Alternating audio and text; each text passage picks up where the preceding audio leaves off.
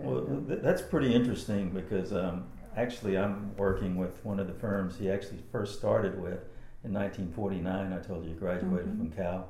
He started working at Anshin and Allen in San Francisco.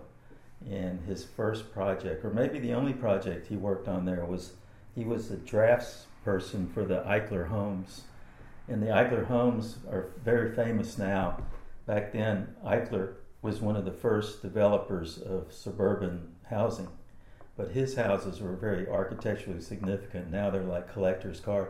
You can't even touch them for $1 million. But people used to call them shoe boxes because they were kind of these glass boxes that had minimal decoration on them. Mm-hmm. You know, they had cork floors. They had radiant heating in the floors. They were very much ahead of their time.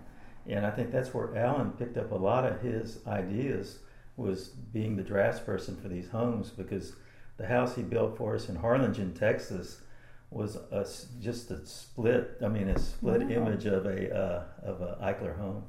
So I know he worked there from 1949 to 51.